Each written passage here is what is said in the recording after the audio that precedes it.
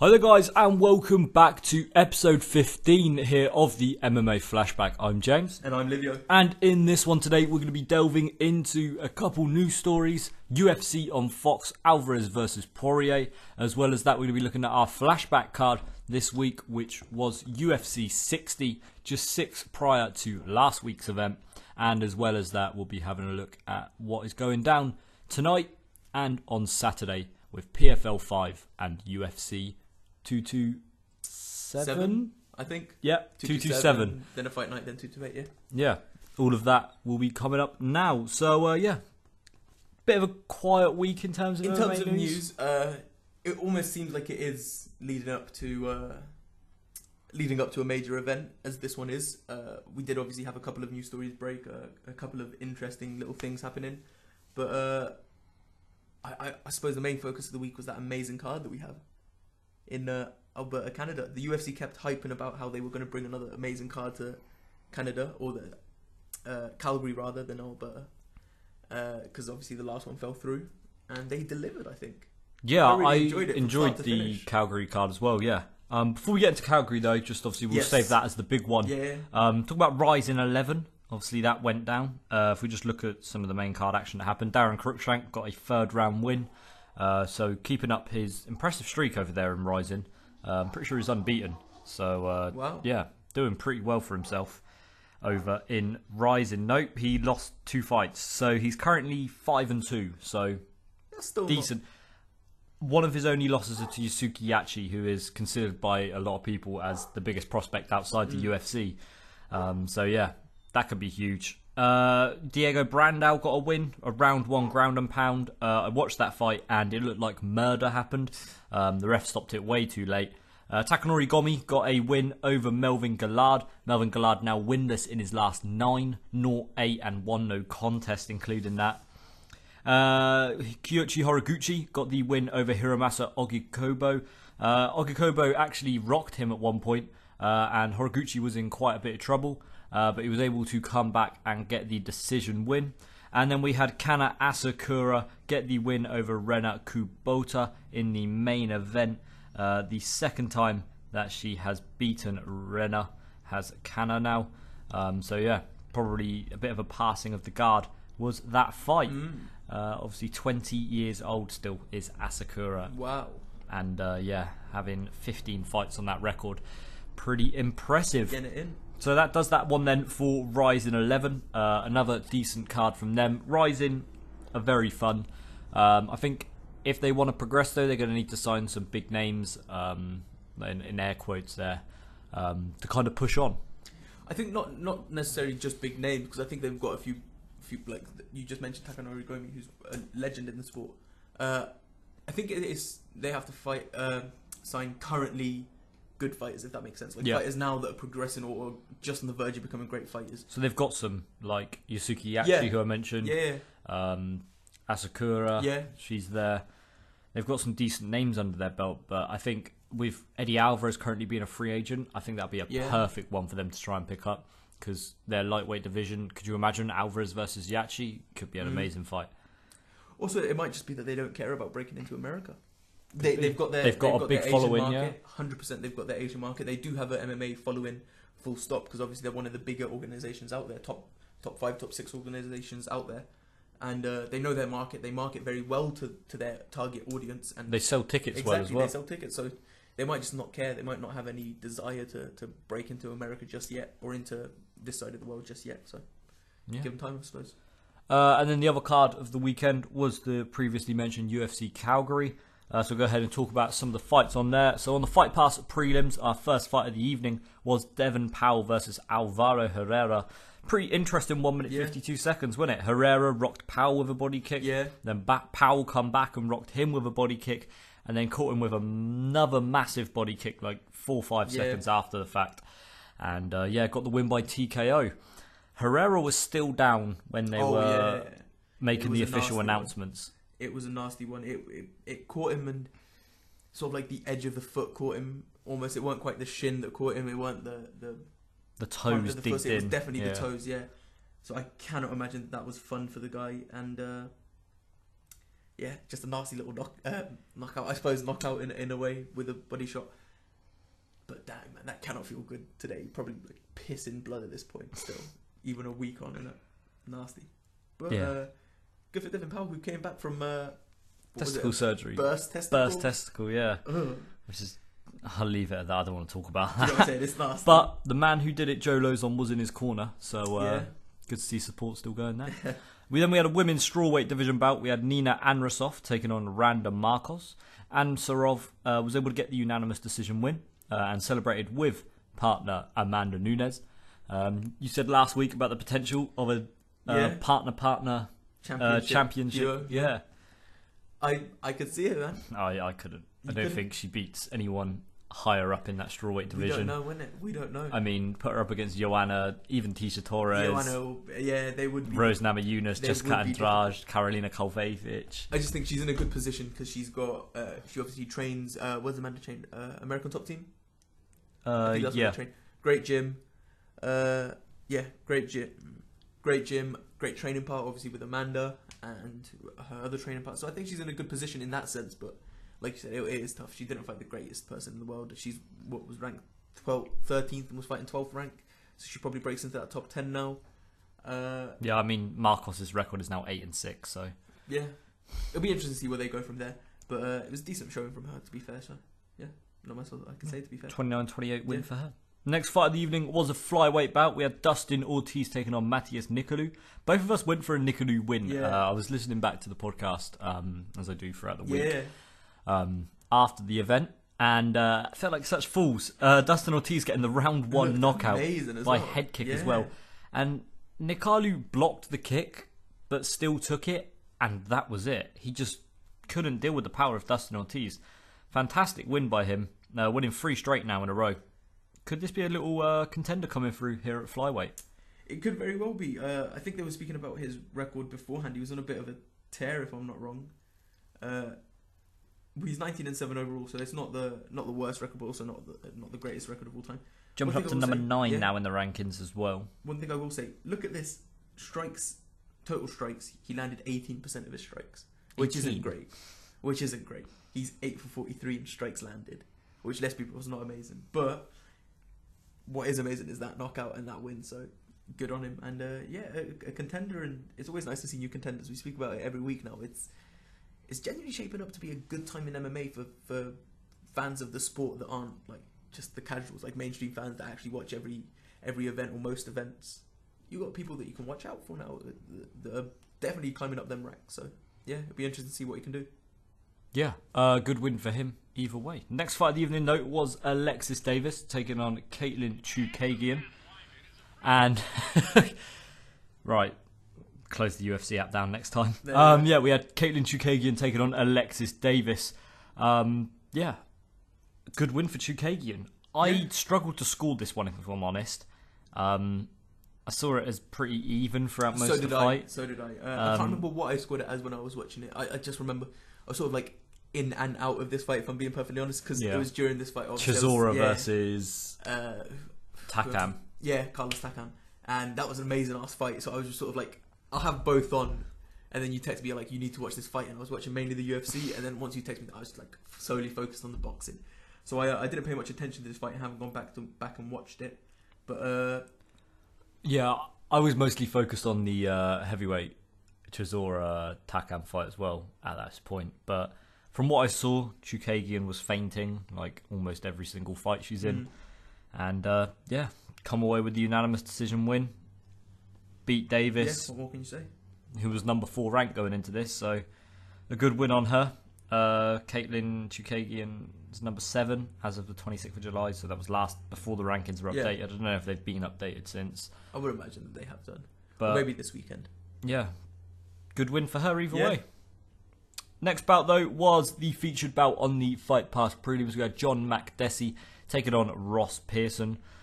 This fight was in between the Chisora and in between the main event of Dillian White and Joseph Parker.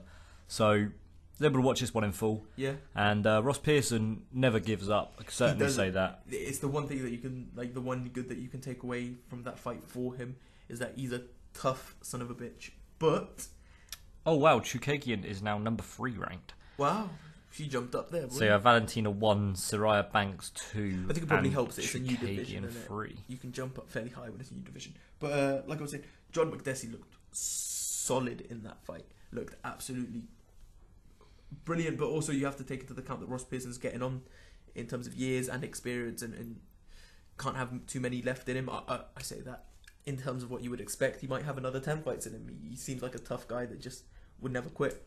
But John McDessie looked amazing, and again, another real contender.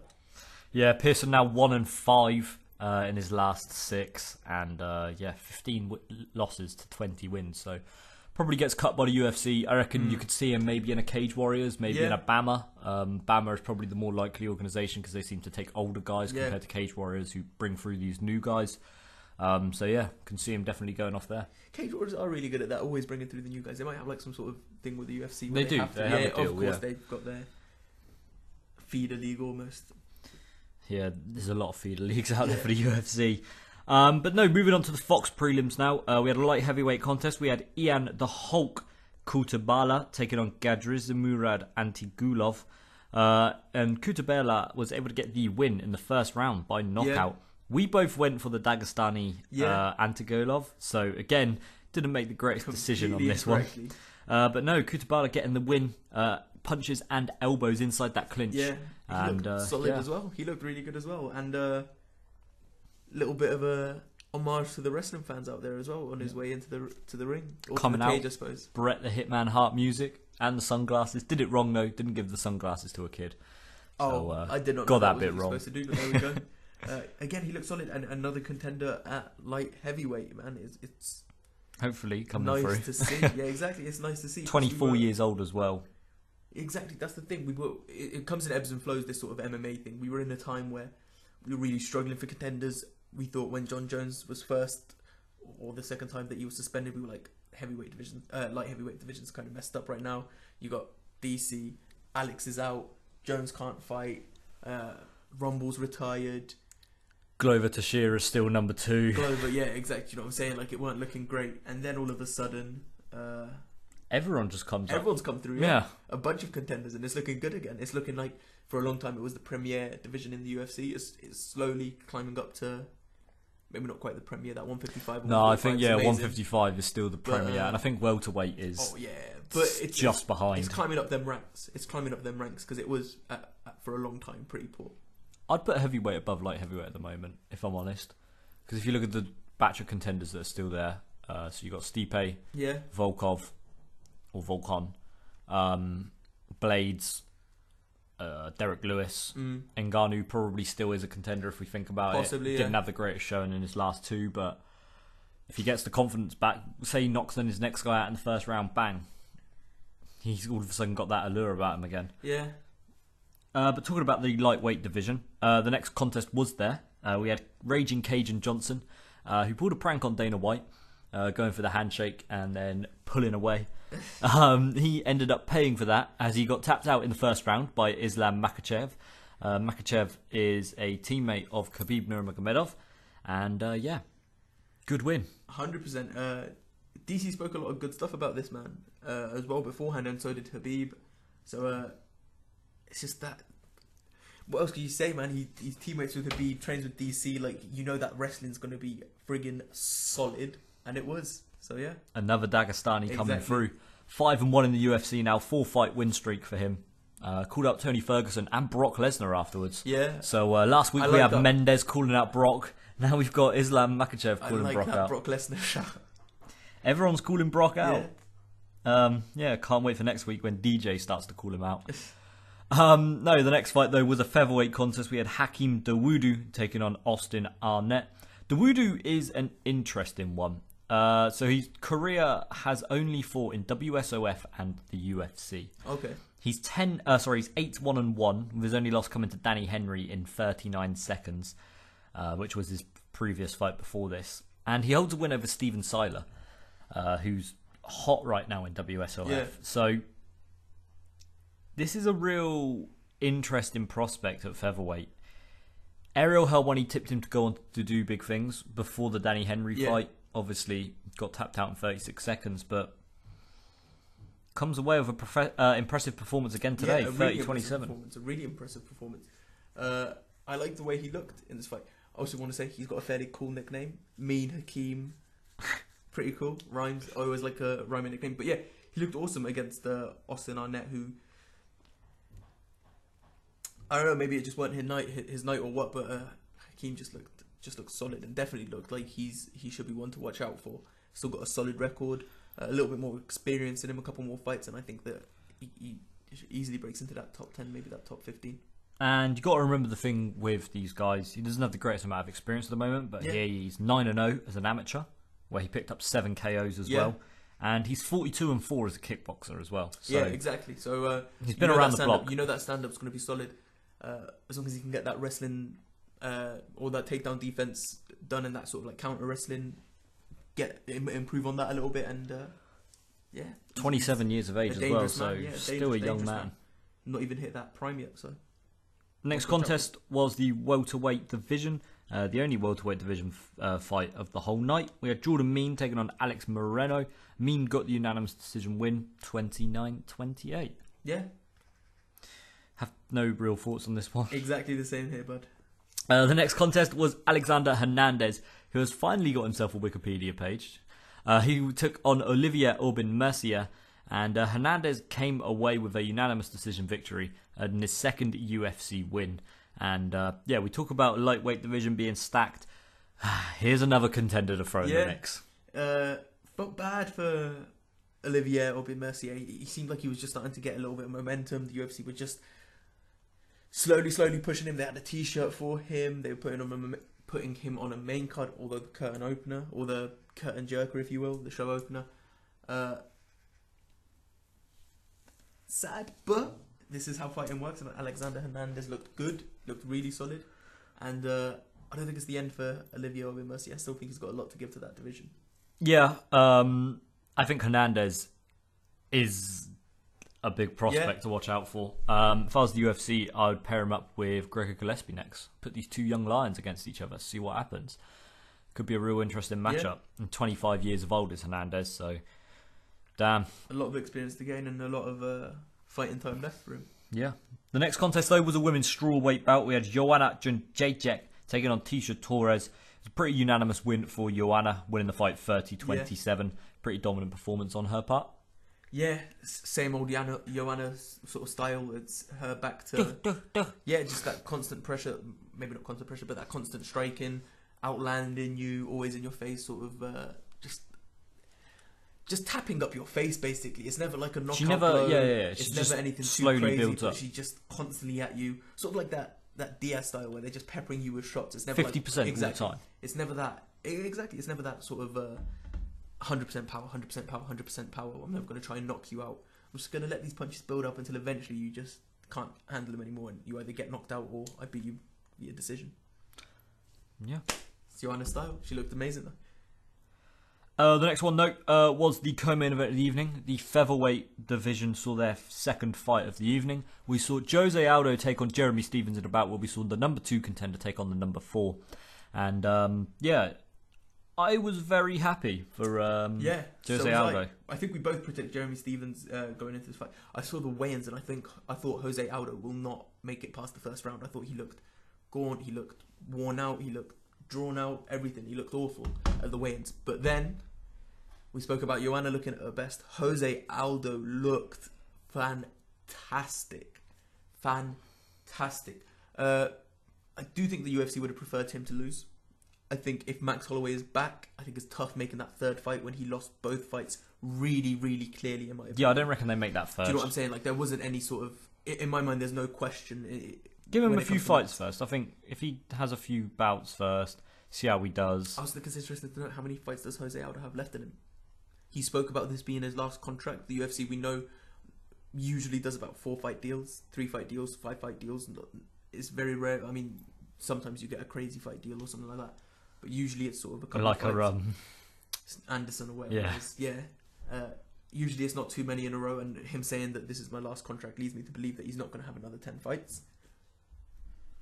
So I don't know how much he's got left in him. Maybe he moves up to 155. He looked really, really worn out at that weigh-in, so I wouldn't be surprised, if he moves up to 155. Potentially. I think Aldo's always looked like that, though. Yeah. He's always looking dead on the scales, if that makes sense. So I see Aldo staying at this division and just see him carrying on what he does, just riding it out. I think best case scenario for him and maybe the UFC is if Max decides that he either wants to fight at 45 and loses the belt to Ortega, or he decides to jump up to 55, and that opens up the division for someone like Jose Aldo to fight. I think you could again. If he does leave the 145 division, I think you could easily make the case for Ortega versus Aldo for the belt.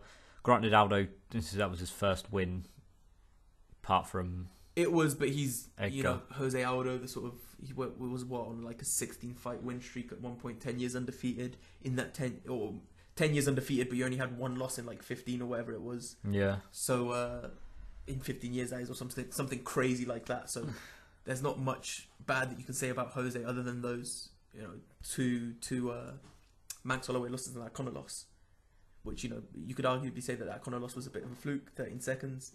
Not fluke in the sense that Conor may have gone on to win that fight, but fluke in the sense that you don't know what would have happened, isn't it? So it's fairly crazy. Yeah, pretty mad one. But the main event note of the evening was a lightweight division bout, and we ended up seeing Eddie Alvarez kind of get robbed from a win, potentially, from his coach at one point. Was on top, was dominating Poirier, and then Mark Henry in the background signals a 12-6 elbow. So Alvarez hits a 12-6 elbow, and the ref stands him up. I think it's silly, Dustin but Poirier looks good. I think it's silly, but I think also he knows the rules. So despite how Mark Henry's signaling, I don't think he was like, do the 12-6. I think he was just saying, hit some elbows in it, because that's how I would do. Although I'd probably go sideways in it. Do you know what I'm saying? Like if you're doing elbows, something like that. But he knows the rules. He knows he shouldn't have done them. It's kind of stupid, but it is what it is, man. I think it's a deserved win for Poirier. I think he looked outstanding, though. Yeah, he looked like he was winning the first fight as well, before the controversy of the knees. And Alvarez has not done himself justice. Let's be perfectly honest here. First fight ends in a no contest because of knees. Should have ended in a disqualification. Yeah. Second fight, you break the rules again. It could have ended in another disqualification. I think someone put up a video where he broke the rules 17 times or something in that fight. Or something crazy like that. And you just think to yourself, like, I had never associated Eddie Alvarez as being a dirty fighter, but maybe he is, man. Maybe he's just a bit of a nasty guy. I don't know. I reckon it was just... I think it's in the moment. Yeah. I think he's just trying to get the upper hand, and there's a bit of bad blood between these guys, so, yeah. So the knockout from Poirier was outstanding. Yeah. The finish, the combination, the constant strikes, the head kicks, everything. Really impressive with Dustin Poirier. Now, if I'm the UFC, if Tony's ready, I think you have the main event of Conor Habib and then Tony Poirier. Yeah, underneath that. 100%. I think because then you've got both guys fighting on the same card, so the time of recovery will be around about the same time. And then the time that they'll be able to fight afterwards will match up as well. Yeah, 100%. I think it's a very good situation for the UFC in terms of that. I think they would very happily match up Conor and Poirier again. I think that's obviously speaking if Conor manages to beat Habib, or even if he doesn't manage to beat Habib, I think a Conor Poirier matchup again would be a decent matchup. I also think Tony and Poirier is a decent fight. I think Poirier is a dangerous fighter for he's got good Tony. Ground game as well as Poirier. So he's no slouch on the ground, and his stand up is really, really solid. So it's an interesting one to watch. I also think that Kevin Lee, I think he's probably not. I reckon. I don't know if he's going to fight. I genuinely think what we discussed the other week, 65, the 65, him versus GSP. I honestly think that that's a thing. I think him v GSP for the 65 belt will headline MSG now. I'm not sure if it'd be him versus GSP. I think it might be, for sure, if they do a 65. Him v Colby. Conor or GSP are going to be the headliner for that, 100%. I think if there is a 65 belt and they announce it soon, I would not be surprised to see Habib Conor 65. Nah, because that puts the lightweight. Nah, it does, but it puts it on what? On pause. Yeah. Do they care? No, but it's just bullshit. It doesn't make sense. It doesn't make sense. That does not make sense at all. Think about it this way. They've tried to put 2 women's divisions on hold with the Cyborg Nunes fight. I just don't think it makes any sense. They did it with 180 for so long, leading up to the Bisping GSP fight.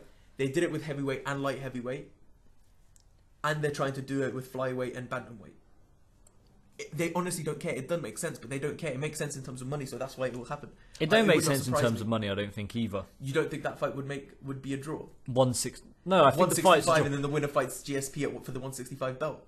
Just GSP. You can still do that either way with GSP versus Kevin Lee, because at least then you've got the 155 belt. But Kevin Lee is not a bigger draw as. But GSP is a massive draw. GSP's MSG card only drew 800,000. Yeah, so just throw him on the MSG. 800,000 is massive. Just throw him on MSG with that, with a big undercard again. I'm just saying that it would not surprise me. I think Khabib's wanted that fight. Connor's probably wanted that fight. GSP definitely wants that fight. I don't think GSP wants to fight Kevin Lee. I think GSP has said on numerous occasions that he wants Connor or that other belt. On numerous occasions. So it would not surprise me. I don't think that happens though. I'm just saying it wouldn't surprise me. It's not what if I want it to did, happen. then I'm going to be very disappointed. What I want to happen is the Conor Khabib fight at 55. The winner then goes on to fight Tony. That's what I want to happen. It would not surprise me, innit? I just don't think Kevin Lee has enough draw power to fight GSP. I'll be really disappointed if they did do that. Yeah, really disappointed. It is a disappointing one, but it's the way the UFC works. I think if they add that extra division, there's no way that they don't add it. Do you know what? They might not even add the extra division because there's been no talk. There has been. It's just the fighters wanting it. As a matter of fact, Dana's come out on a bunch of occasions saying no more divisions in it. Although having said that, he also added a flyweight and a featherweight. No more one. There's not going to be a women's 145, and then he added the women's 145, and he said there's not going to be a women's 135 or 125, whatever it is, and then he added the. And then he has an Ultimate Fighter season of it. Exactly. So they're not exactly known for being trustworthy, and I wouldn't be surprised. I also think if you have the 65, it probably shakes up some of the other divisions a little bit. So that might be what they're worried about. I think the 165 division could be mad as well. I just think it would be the perfect considering division. Who you've got. Like, you could have Colby come down because he always weighs in at like 169. Yeah. So that's like what, £3 for him to cut extra. So cool, throw him in there. But it'd be interesting to see if they kept the 170 or if they moved it to 175, 185, 205, and then heavyweight. I think that's what they would do. I still think they need to add the 225 division, if I'm honest. 225. Oh, so I thought it was like 125. I was like, of course there's a 120. 225, yeah, makes sense. It definitely makes sense. And then 225 to the upper limits of heavyweight, 260 or whatever it is. 265, what it is now. It makes sense because if you think about it, someone weighs in at 215 for a heavyweight fight, and someone else weighs in at 240, 250. Yeah, it's just a big gap, isn't it? Like Brock Lesnar's going to come in cutting weight for a fight. Yeah, it's not an easy one, but yeah, is what it is, I suppose. Yeah, moving on to the news now then. So if we just take a look at some of the stuff that's gone on, Antonio Carlos Jr. Is wanting a fight with Derek Brunson, but Derek Brunson is wanting a fight with Israel, and Israel just wants to fight anyone. So yeah, interesting one there. I'd like to see that Brunson versus Carlos Jr. fight because I think Carlos Jr.'s earned a top fight now. He's done really well since dropping down to middleweight, and I think him versus Brunson probably could headline that Brazil card coming up. Yeah. Fair enough. Yeah. The next one, Colby Covington is not happy about Darren Till getting the UFC title shot. His coach Mike Brown said that Darren Till getting the belt, the title shot, is actually devaluing the division since Colby is an interim champ. It is. I don't agree with that because I don't think the interim belt didn't matter anyway. I do agree with it that it does devalue interim belts, but also at the same time, the interim belts were devalued. We spoke about it on the podcast ages ago about how, from the offset, since the beginning of his injury, Tyron Woodley said that he wanted to fight end of summer, early September. He said that. So making Colby Covington fight 2 months beforehand or a month and a half beforehand was a stupid thing. Because very rarely do you have a fighter turn around at that level, at championship level, fight, and then 2 months later be like, I'm ready to fight the champion. Yeah. Especially someone like Tyron Woodley. So having known that, first of all, why would Colby go into that fight thinking that he's going to get a shot at Woodley straight away? Do you know what I'm saying? Like, a lot of people thought that it would never, like, him versus Woodley wasn't going to happen.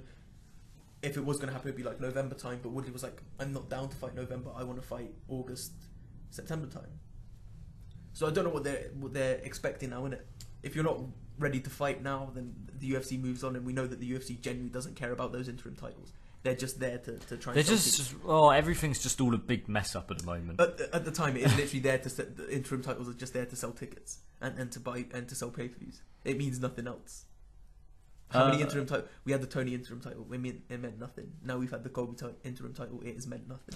The Tony one kind of did mean something at that time because Tony was the number one. Yeah, he was and then set he to got fight injured. Khabib for it because McGregor was on his random leave of absence, Sure. and then it was going to be him versus Khabib originally, but then Kevin Lee had to step up, and then he was going to unify the belts with Khabib because Conor was getting stripped, but then loads of stuff happened. Yeah. So I think the interim belt there did make sense. But I honestly think that you didn't need an interim belt there. I think that you could have just had a belt there. You didn't need it. Do you know what I'm saying? Like you could have just stripped Conor and sense had to an be actual there. belt. Do you see what I'm saying? Like the Conor stripping came too late, for my opinion. And I'm a Conor. I love Conor. I'm a fan, but I just think it came too late. I think you could have, instead of having an interim title, stripped Conor, and then just had an actual title. And then you wouldn't have this situation where Tony was the interim champ, but he never lost the interim belt. Habib's now the champ, and Conor was the champ, but never lost the belt either. Now you have three guys that all have a claim to that title. It also do you know what I'm saying? Mixes it up massively. It does, and but everyone has a claim to it, so now anyone could if get Conor it. gets that Habib fight, Tony's sitting there saying, "But I was interim champ, Yeah, number one but contender." thing It's is, unfair on him. If they went ahead and announced now Khabib versus Tony, you wouldn't complain. No, Because I wouldn't complain. No, I but then if they wouldn't announced McGregor versus Khabib, you wouldn't complain. Oh, I'd be happy. So that's why, I'd be happy either way. But from a fighter's perspective, you'd be annoyed because, in all likelihood, we say about the Poirier fight, I wouldn't be surprised if they do Tony versus Kevin Lee again. And then if you're Tony, you're I reckon thinking, it's Poirier. oh, it should 100% be Poirier because he's on a tear in it. But I wouldn't be surprised, isn't it? It wouldn't surprise me. And then if you're Tony, you're thinking, but I just beat this guy for the interim belt, and I don't get my title shot. I have to fight him again. Yeah. Do you know what I'm saying? Like if you're Tony, you'd lose your mind and be pulling out the remaining hair that you do have. So it's a bit of a shame from that sense. But I suppose that's what happens when you have absolute killers at 155. Oh, 150, sorry. Oh, no. Yeah, I was right, 155. So the next news story is regarding Bellator. So Bellator have actually went ahead and signed 24 UK and Ireland fighters.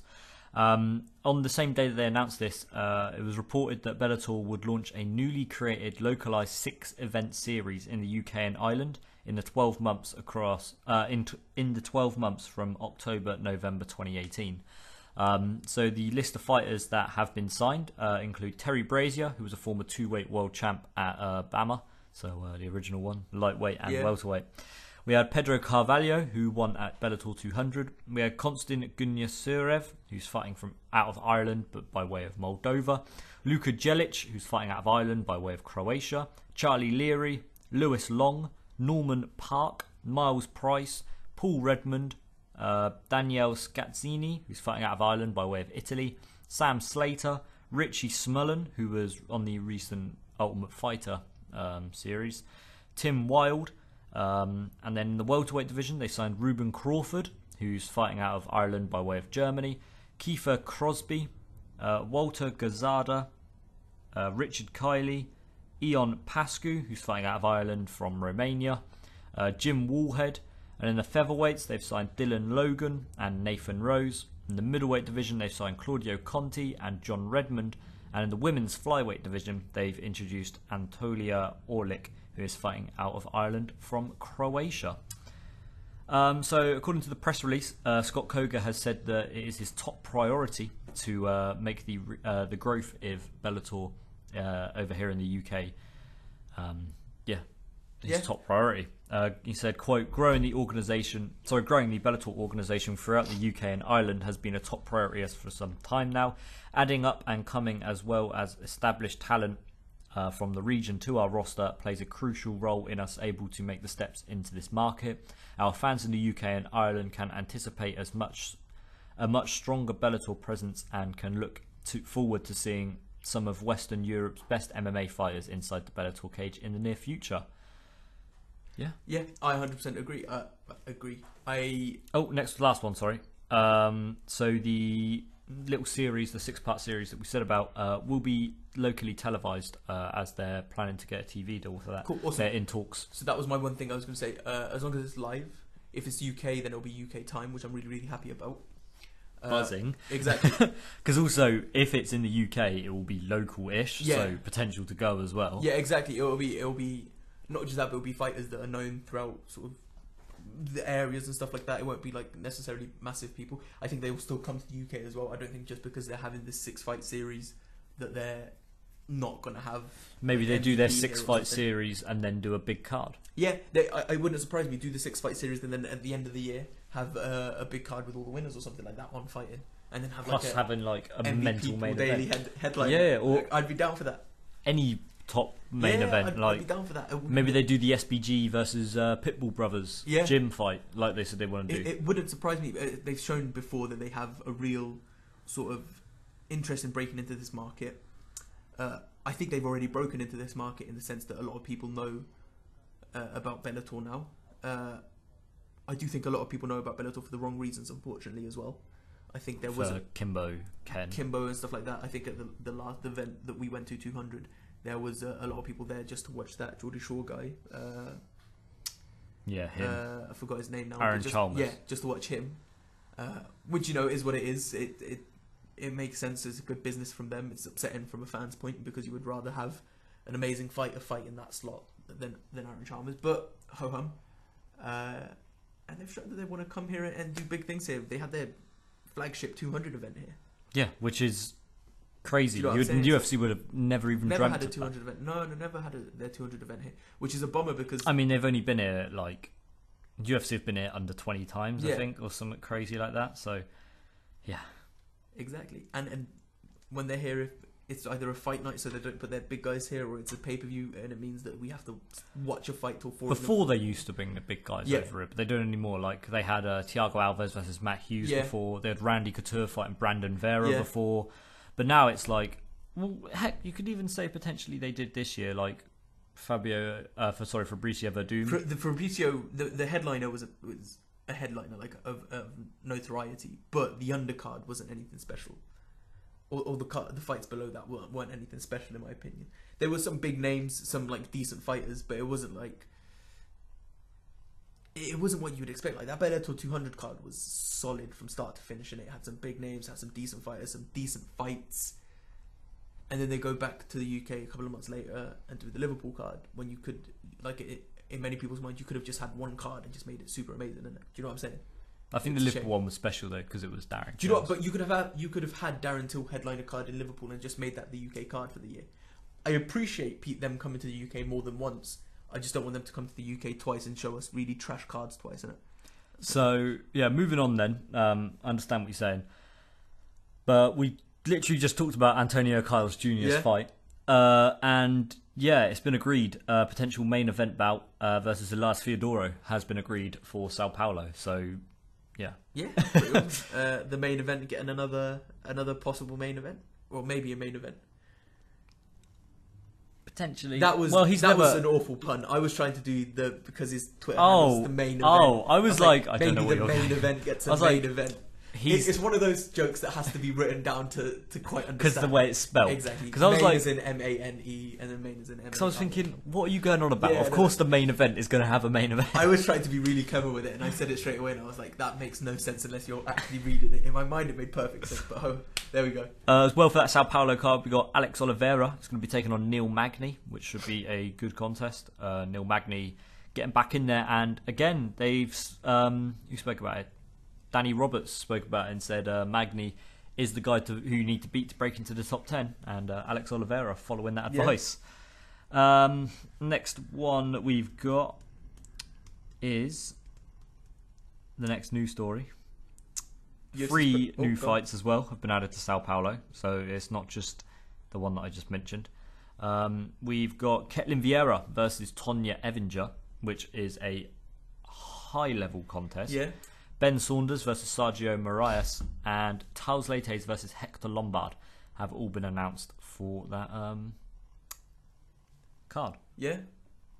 We've also got Mamed Khalidov has vacated the KSW middleweight title. That's an interesting one. As I've said to you before, Khalidov is probably the best fighter outside of the UFC. It's got a crazy record. But if you have a look at, there's a 4-man tournament that's been announced. So the first fights it's a 4-man bracket. The first 2 fights have been announced. So we're going to have Michel Matlera He's going to be taking on Damian Yankoviski. And then you've also got Scott Askham taking on Marcin Wojcik to be the next middleweight champion. Awesome. Yeah. Yeah. Not much else to say. Nothing else on that one then. Hopefully we see Khalidov come to the UFC. I don't reckon we do because testing. Yeah. But no, yeah. That is going to that 4-man tournament is going to be over here in London in October. Next piece of news story that we've got. ACB have continued to cancel some of their cards. So ACB 89, at the moment. ACB 89, 90 and 92 have all been cancelled, as well as 91. Yeah, strange. Have there been any reasons or just cancelling? It might be financial reasons or whatever it is, or maybe because obviously they have that ACB, have that UFC partnership now, no? Or was that another organization? That's M1. I don't see why they would. It doesn't make all that much sense to me, but up to them, innit? Yeah. The next announcement is Patricky Ferreira, the brother of Patricio Pitbull, is going to be taking on Goti Yamauchi at Bellator 205. So that 205 card has got a decent few names on there now. So yeah, going to be headlined by AJ McKee and Pat Karan, as well as Rafael Lovato Jr. as well being on that card. So yeah, we got some decent fights going on there.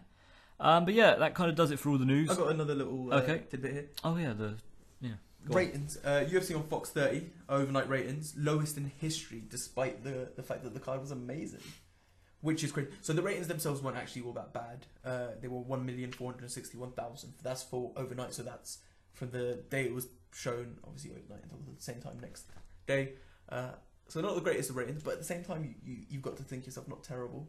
But it's just surprising as to how it's just not translating anymore. I don't know what it is. Like, fans just aren't watching MMA anymore. It's silliness to me, especially when it's a card like this and it's a summer like this. Like, I've been in MMA mood since about the start of June. Maybe not even since Bellator 200. I've been fully like MMA on. Can't wait for this summer. It's action packed. It's gonna be crazy. It's gonna be amazing. And no one else other than like the actual hardcore fans are on it, and I don't understand it why. Yeah, or don't understand why. But I think maybe now that's where we transition to, is hardcore MMA fans just watching the cards. I think so. At this point, it's a shame. It's a shame, but it is what it is. And finally then, I forgot about this news story. Jan Blachowicz has officially got his next fight booked. So the number 4 ranked contender will be taking on Nikita Krylov at the co-main event for UFC Moscow. Huge fight that, because if Krylov comes in and beats the number 4 contender, number 1 contender fight after that. Yeah. So yeah, big deal. Krylov is back in the UFC as well, and that's a huge deal in itself.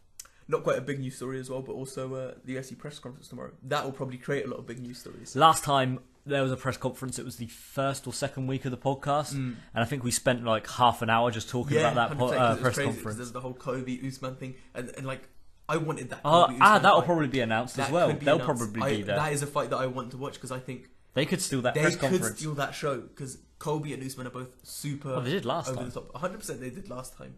There's also been a couple of people speculating that maybe Conor Habib is there, which would be interesting to see.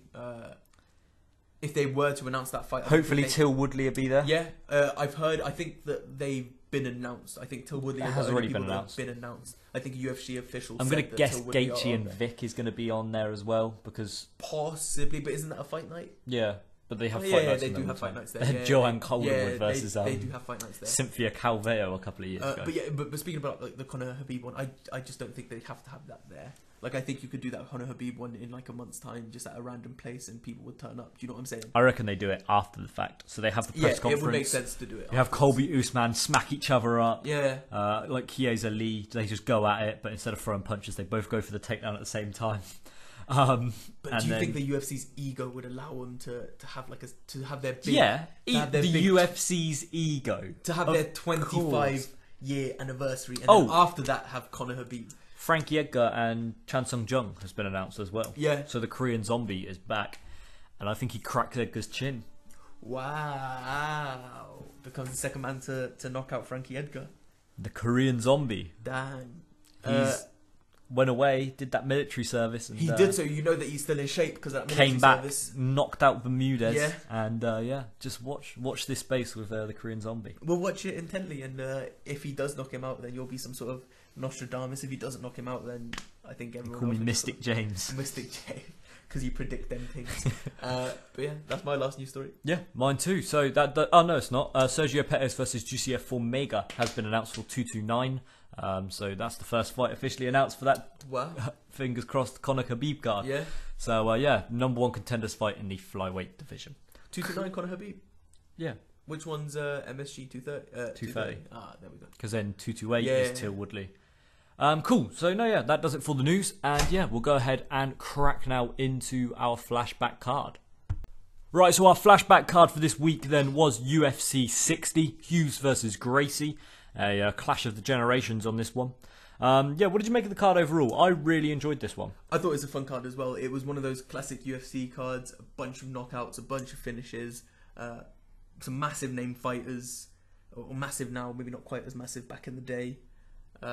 And some prospects which were prospects at the time, but now we look back and think wasted potential. Yeah, 100%. There's one man that I will comment on that on. It's always like one of those things when you look back at these cards. It's always like, he was amazing back then, but he hasn't translated to anything now. He's sort of like a dead fighter now.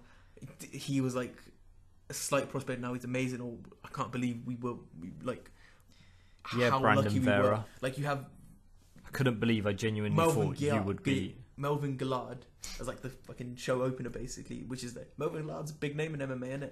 And you just think to yourself, like, how crazy it could be now. 0-9. Do you know what I'm saying? Like, who opened the show on Calgary card? I forgot. Who it was. The guy who snapped his testicle. Yeah, the guy who's. Imagine if he's like world champion in 2 years' time, and in like 10 years' time, we're looking back at this Calgary card and we're thinking, we cannot believe that this guy who snapped his testicle was opening the card. How crazy could it be? It's just interesting to watch for me, but yeah. No, but it was a fun card overall. Yeah. There was wasted potential, like I said. I'm looking at you, Brandon Vera. Couldn't believe you were actually. I actually thought you were going to be a 2-weight world champ. So did a lot of people. Yeah. So did himself. Yeah, after the fight, he called out Chuck. Yeah. Well, no, Joe Rogan called out Chuck, and he goes, if you want me to fight Chuck, cool. But no, cracking in then at the start of the card, the first fight of the evening, we have Melvin the Young Assassin Gillard versus Rick Davis. Melvin 0-8-1 in his 0-8-1 no contest in his last 9 in real life. In current day. But we'll jump back in time for you, Melvin. Rick Davis was actually a school teacher. So that's an interesting one going into this one. Yeah, it is. I never understand these school teachers that do all this stuff, man. Rich Franklin. It's like but it just doesn't translate in it. Like you don't see school teacher fighter. Maybe they need to blow off steam because they don't want to like murder a student. Can you imagine? Just get on top of a student and just like Kevin, sit the fuck down before I come over there and put you in a flying armbar. Just omoplating in all your students, isn't it? Just on the floor, just looking get like on the over. Oh goodness. But Melvin Gillard came in with sunglasses indoors. Really, Melvin? Really? Yeah, it's not the greatest of looks. Although sometimes you just can't be bothered. But mine aren't on. Mine aren't on my head. Mine are on the pool table. Mine are chilling. But yeah, I mean, certain people can rock it. Most people can't. It is kind of the douchey look, though, isn't it? It's just one of those things. So something that I noticed going into this is that they kept talking about Rick Davis is unbeaten. Rick Davis is unbeaten. Rick Davis is unbeaten. Bruce Buffer made the announcement with a professional record of 3 wins, 0 losses, and 1 draw. So I was like, so he's like basically fought 4 times. Do you know what I'm saying? Like it's not. And then they announced Melvin Gillard's record: 37 wins, 6 losses, and 3 draws. And wasn't he only like 23 at the time as well? Yeah. The experience difference between these two men, though, one had 4 fights and one had 46. Yeah, it's unbelievable, and it just goes to show that the UFC quite clearly were hyped on Melvin Gillard. Quite clearly. He was 2-1, I think, at this point, and this was his lightweight debut as well, just to add a note there. They're quite clearly hyped on him, so they was like, let's give him a guy with not much experience that we can hype on the fact that he's undefeated. And it's his debut as well. Even though, and Melvin Gillard showed why he's an absolute, or was. Not is. I mean, he's now taking middleweight fights against Israel Adesanya, so yeah, says it all, doesn't it? Why he was such a killer, and he looked friggin' fantastic. We had a lot of guys with a lot of experience in this card as well. Jeremy Horn as well later on. I think that's another thing that you notice when you look back. You don't get it now. Now, not so much. Like, there's the odd person like Anthony Smith comes to mind, where he's like not too old, but he has a bunch of fights. Journeyman. Back then, you had a lot of people that had crazy amounts of fights. I think there was a guy on this card with 100 fights. Yeah, Jeremy Horn. Yeah, 100 fights. Could you finished a record with 91 wins? Jesus Christ! Like, I can't even imagine. He would fight for free, like Joe Rogan said. He would just fight on random undercards. I think that's for a little free. bit sad, but there we go. But no, if we go into this fight, then round one starts. We get a big knee by Melvin early on. Then Melvin connects, but it looks like a slip on Rick Davis. And then I've just got wrote down, oh shit, what a punch by Melvin Gillard. Goodness. Hot damn, he flew. I love the lead up to it as well, because he caught him and the guy like sort of slipped. He dropped him, isn't it? Or the guy slipped over. Yeah, he slipped. Yeah, he slipped over. And Mike Goldberg was like, "Oh my god, he caught him!" And Joe was like, and then "No, Joe he was like, slipped, "No, he slipped didn't." It's all good. He slipped." And then all of a sudden, Melvin just like bang catches him. Not only doesn't drop him, he knocks him out on his feet. And then goes to land with the left, but luckily misses. Because if he caught him with that, could have like stood straight back up. Could have been awake. That would have been exactly, knocked him back in. Dangerous knockout.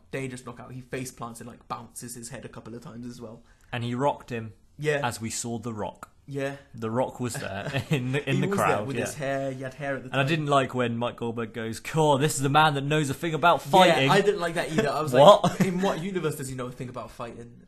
The Scorpion King? Oh, it was that time, wasn't it? Yeah. He wasn't wrestling at the time, wasn't he? No, this is like 2005, 2006. Oh my goodness, the Scorpion. So this is like the Tooth Fairy Rock as the well. The nastiest film of all time. Oh, the CG. I remember that Scorpion King. He like eats a scorpion or some shit and then becomes a massive human scorpion. How do you go from that to being the biggest star on the planet? Yeah. How do you not get blacklisted from every film? Goodness me, man. But no, Melvin Gillard gets the win by knockout. Round 1 minute 37. Our next fight of the evening, though, was Gabriel Gonzaga taking on Fabiano Scherner in the heavyweight division. 2 weeks in a row of Gabriel Gonzaga. These two, though, have actually fought before in a grappling contest. Gonzaga got the win over him, though. Scherner is working out of American Top Team for this fight, and Gabriel Gonzaga is training out of, this is a quote from Mike Goldberg, Joe Rogan land. So wherever Joe Rogan's from, I didn't note down where he's from, but according to Mike Goldberg, Joe Rogan land. Isn't Joe Rogan from New York? Nah. No? He's from somewhere, Boston? but then moved there. He's from somewhere else, but he moved Who cares? there. But It literally matters none. Joe Rogan land. That's where he's training out of. Just thought it was an interesting quote. I also here's one thing I thought. I think Mike Goldberg said his name wrong. I think he referred to himself as White Goldberg or something, or White Goldberg. I genuinely remember Mike hearing Whiteberg. It. I had to listen to it a couple of times. And I was like, I think he said his own name wrong, and then just powered through it because he doesn't want to restart it again because it's live Just TV. shaking. It was hilarious to me. But talking of restarts, though, Bruce Buffer had to have a restart here as he went for his 3 rounds in the heavyweight division. Introducing, this is 3 rounds here in the heavyweight division. The mic weren't working, so the mic weren't working a couple of times that night. Like the only time that I would hear it was through the bloody Staples Centre. Yeah, all their fault. Yeah. And then I've also wrote, boo, it's Steve Mazzagatti. Yeah. So round 1 starts, and as soon as round 1 started, I came to the realisation this is the 3rd Gabriel Gonzaga fight we have seen in the last 4 weeks. Damn, he's starting to take over the Alex the Spartan. Oh, there we go. He's got his name mentioned again. He's starting to catch up with the legend that is Alex the Spartan Nicholson. Every week. How did it get mentioned again? Because it's our mission in life to make sure no one forgets about the GOAT that is Alex the Spartan Nicholson. Or maybe it's now the GOAT, Gabriel Gonzaga. No. You can't take that away from the Spartan. Get him out of retirement. I know he's already out of retirement. He fought Alexander Emelianenko. Get him versus Nicholson. Get him for the true, undisputed MMA Flashback champion. Just buy them a belt and just pay them nothing just for the belt in it. But no, round 1 starts, and Gabriel Gonzaga with the takedown, but gets straight back up as Scherner wants him to come back to the ground, laying on the feet. I hate when they do that, when they lay on their back and then tell him to come in, because you know the guy is not going to come in. If he sees that you want that, he ain't going to come in. Gonzaga stands back up, though, and wants him on the feet. I also think it's a little, like, in fairness, though, MMA is supposed to be like the whole sort of like real fighting thing. Yeah. In a real fight, no one's going to stand that man back up. Like if he doesn't want to stand up, he doesn't have to, innit? So I understand from that point, like he shouldn't have to be stood up. But as a fan, like I don't want to see them lying on their back doing the crowd. Gonzaga just kicking his legs. Yeah, I don't want to see that either. But no, we get another takedown from Gonzaga, but Scherner actually gets a sweep on this one and winds up on top almost instantly. Gonzaga gets straight back to his feet though, but we get a nice knee by Scherner and a nice punch by Gonzaga. We get a takedown for Gabriel, and then we get an illegal up kick, I'm pretty sure, by Scherner. But no one seems to make any notice of it. Yeah. All the guys went, yeah, kick. And I was like, Gonzaga's got both knees on the floor. What's going on? Illegal, but it was one of those things. Were up kicks illegal at the time? Yeah, because everyone would have been up kicking, surely. Well, you know, because we saw it with Arlovsky versus Cruz last week. So I have no idea what's going on there. Scherner wants it back on the ground, but Gonzaga doesn't. Scherner goes for the takedown. We get a beautiful reversal, though, by Gabriel Gonzaga, who helps him wind up on top. We get a knee to the body by Gonzaga as Scherner pulls guard. I gave that one a 10-9 to Gabriel Gonzaga. As Scherner said before the fight, he wanted to stand with Gabriel, but he's just been pulling guard the whole time. I agree. 10-9 Gabriel. It's tough because both these guys are like jiu-jitsu masters, so you knew they weren't going to be the most exciting fight in the world. Despite the fact that it's heavyweights, isn't it? Yeah. With some nice work on the feet, though, and with the takedowns, Gonzaga was completely in control of the round. Round 2 starts, and I've just wrote before the start the round, there's a delay as Scherner says he can't see. Yeah. The corner man says he's fine, though. And I've just wrote, when the camera's panning on them when they're saying you're ready, Scherner looks really uncomfortable in there and doesn't look like he wants to be there. We get a nice punch, though, by Gonzaga, which rocks Scherner, and the ref calls it off straight away. I actually agree with this. As much as I don't like Steve Mazzagatti, I think this is one of the smartest stoppages that was on the card. Yeah, I was going to say the same thing. Scherner just didn't look like he wanted anything to do with Gabriel Gonzaga. He was hurt towards the end of the first round, come out in the second round, maybe still hadn't recovered. He was complaining about... couldn't see out of his eye. Yeah, something like that. Yeah, but obviously he was cut a little bit. So it's the right decision. Clearly the guy didn't want to be there. His corner wouldn't let him quit, though. So he just sort of... I think he kind of quit on himself, if that makes sense. And big up to Steve Mazzagatti, though. For once. Yeah. For once. You've done your job. For once. Exactly. Not you've done a good job, you've just done your job. The next fight of the evening, though, we have Matt Wyman taking on Spencer Fisher in the lightweight division. Just a quick notice, Wyman is stepping up on short notice on this fight. Yeah. So round 1 starts, and Wyman gets Fisher down after working the clinch for ages, so he gets a double leg, I think it was. Wyman, though, ends up with a tight guillotine, and Fisher ends up getting out of it, but Wyman ends up on his back and is looking for the rear naked choke. Constantly going for that weird rear naked choke was Wyman, but he couldn't get it locked in at any point. Spencer Fisher then stands up and gets out of it. We get a nice jumping knee by Wyman, but Fisher drops down at the exact same time and is able to secure a takedown. Fisher is on top and actually ends up landing a massive elbow on Matt Wyman, which ends up cutting him. Also at the end of the round, we got a little dance by Spencer Fisher. Yeah. He jiggled, it looked like he was humping him. Like he was in missionary and was... He got warned by Big John. And I've wrote here, Big John said he would disqualify him if he danced again. Which was beyond me. I was like, just let the man dance. Like, it was a stupid ass dance because I feel like he lost a bunch of that round. Yeah, I was going to say, I gave that a 10-9 to Wyman. Exactly. Like, you didn't win that round in it, so relax yourself. But, like, he's not doing anything bad in it, but there we go. Still, the 10-9 to Wyman. He was on top for most of the round and, looked dominant. Round 2 starts. We get a nice couple of leg kicks to start the round by Fisher, and both men were really talking to each other. And I've got to say, I do love this bit coming up as well. Yeah, they were saying let's go at it. Fisher gets back on top after they go to the ground. We get a beautiful axe kick by Fisher to Wyman, who is laying on the floor. Fisher stands back up after diving into the guard. And then we get a big right hand by Fisher, and Wyman puts up his hand to say he's all right and shakes his head. So Victor Fisher, that's a former middle school player. So Spencer Fisher dives in with a flying knee, walks away, it's all over. I love that, but he just he gets caught with a punch and he steps back a little bit, puts his hand up and shakes his head, no, and then all of a sudden, bang, knocked out. I love it. I love that sort of, what's the internet thing? Instant karma. That instant karma response. I love that. Saying, come on. Yeah. And then boom, flying knee to the skull. The guy's like, fuck it, I'll bring it. You want me to come and I'll bring it, innit? Knocked him clean out. So Spencer Fisher there getting the win by KO in round 2. 1 minute 43 into that round. The next fight of the evening was Chael P. Sonnen taking on Jeremy Horn in the middleweight division. Just a quick note before this was originally supposed to be Evan Tanner in there. So, Evan Tanner, former middleweight champion, was supposed to be stepping in with Jeremy Horn. Obviously, Jeremy Horn, former challenger to Chuck Liddell, the first man to actually beat Chuck Liddell. Yeah. So He already beat Chael prior to this fight, no? So this was actually a trilogy fight. Okay. Yeah. A trilogy fight which he won twice. Which or is 3 times, isn't it? Yep. Yeah. First time we get to see Chael P on the podcast. And surprising that. I've just wrote, Jeremy Horn has probably fought like 1 million times, so that's that one there. Round 1 starts, and we get Chael working for the takedown straight away. Chael working from guard and is looking to land some punches there. Chael then stacks the guard and lands 2 huge punches. Horn goes for the guillotine, and it looks quite deep, but Chael's able to get out and is met with a big elbow from Horn, who's got himself in the guard. Herb Dean then stands them up as nothing's really happening, and Chael gets him down on the ground again.